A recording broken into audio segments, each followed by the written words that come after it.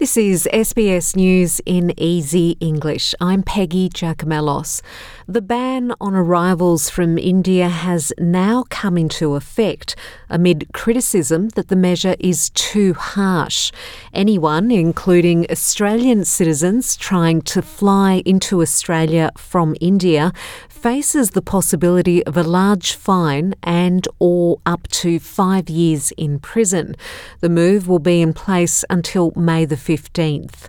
The government says it's necessary to protect Australians, with a decision also backed by Chief Medical Officer Paul Kelly. Our advice was the public health advice about the situation, just to understand the Biosecurity Act. So that what I was asked for was public health advice, and then once a decision is made by government, as it was done on Friday night, there is another section of the Act which talks about what happens if you breach those things. So that's in the Act itself. I didn't advise anything in relation to fines or any of those other matters. That is the law. But human rights lawyer Julian Burnside says it's the wrong move. It's inhumane and it's indecent. I mean, if our government is interested in anyone, they should be interested in Australian citizens.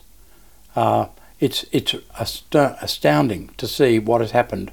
India's coronavirus cases have climbed again, with the country reporting more than 18.7 million cases since the pandemic began. Indian Australians are furious at what they see as a racist ban on them returning from home.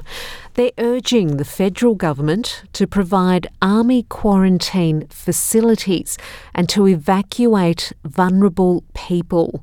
There are about 8,000 Australians stuck in India, including 680 vulnerable people.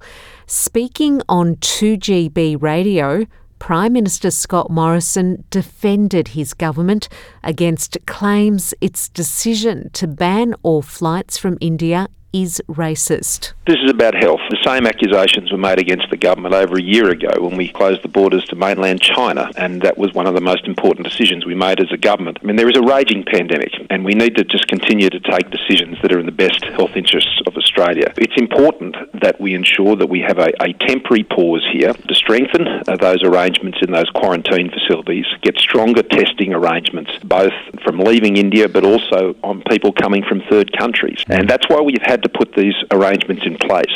Britain is increasing government aid to India as doctors there continue to grapple with a surge in coronavirus infections that's killing thousands of people a day.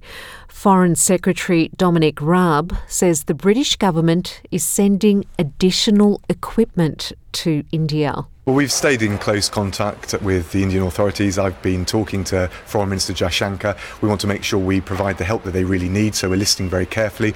So on top of the concentrators, the oxygen concentrators, the oxygen generators, we're now providing an additional 1,000 ventilators to support our Indian friends in their time of most need. Every Australian over the age of 50 is eligible to receive the AstraZeneca COVID-19 vaccine from today.